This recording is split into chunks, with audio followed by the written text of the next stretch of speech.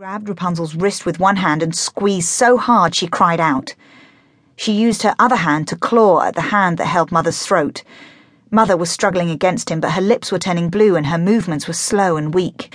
The scarred man was breathing out curses and threats, but Rapunzel renewed her efforts, slamming her fist into his face until he finally let go. Mother coughed and spluttered, leaning forward as she gasped for breath. The scarred man grabbed both Rapunzel's hand and twisted her arms behind her.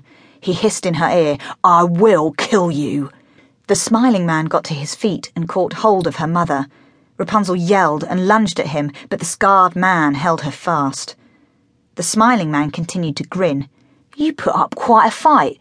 What have you got on that ox beside those chickens? Any gold or silver?" Mother rasped out, "I've a Saracen charm that will cause your extremities to turn black and shrivel up." She began chanting as though in a foreign tongue. "Shut up, old woman." The scarred man behind her jerked Rapunzel's arms, making her shoulders burn more. "Get some rope and tie her up," he growled.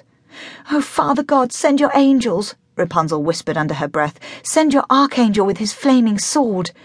Her heart pounded. What would these men do to her and her mother? Would they steal their chickens and few household belongings, then leave them alone? Would they do something even more dastardly than robbing them of their possessions once they realized they had no gold or silver? The smiley one was still breathing strangely after her attack, and the scarred one had bloody scratches on his hands from her fingernails, a sight that sent a thrill of satisfaction through her. A sound broke through her consciousness. Horses' hooves! "Help!" Rapunzel yelled, until the scarred man covered her mouth again. The two men exchanged a look. Suddenly he let go of her, then shoved her so the ground rushed up to meet her. Rapunzel hit the dirt so fast she didn't have time to get her hands underneath her. She landed on her left shoulder and the side of her head. A sharp pain pulsed through her eye, then everything went dark. Garrick urged his horse into a full gallop in the direction of the scream.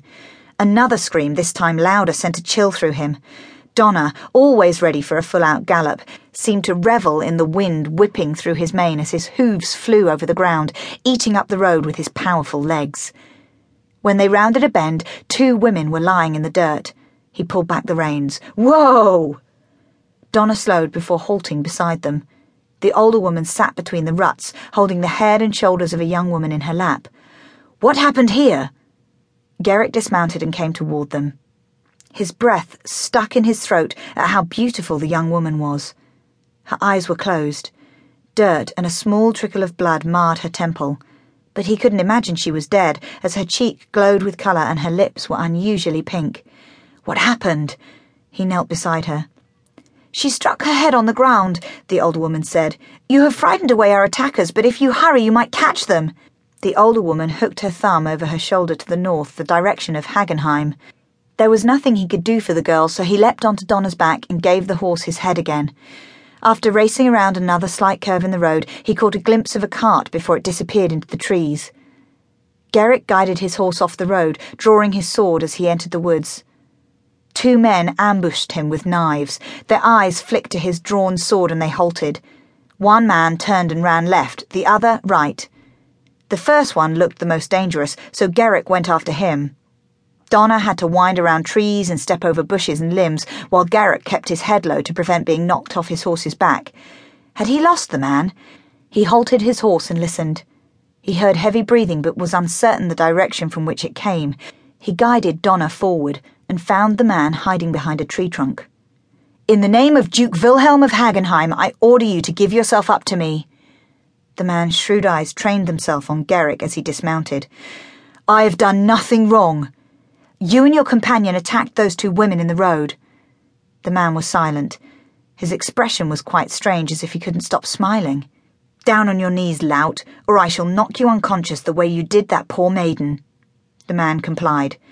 "Now, put your hands on your head." Garrick quickly grabbed the rope in his saddlebag and tied the man's wrists together. Then he tethered them to Donna's saddle. The man's eyes were defiant and sullen, but he was smiling. Garrick remounted his horse and made his way back to the road where he had left the two women, his prisoner forced to follow behind on foot. He found the women where he had left them.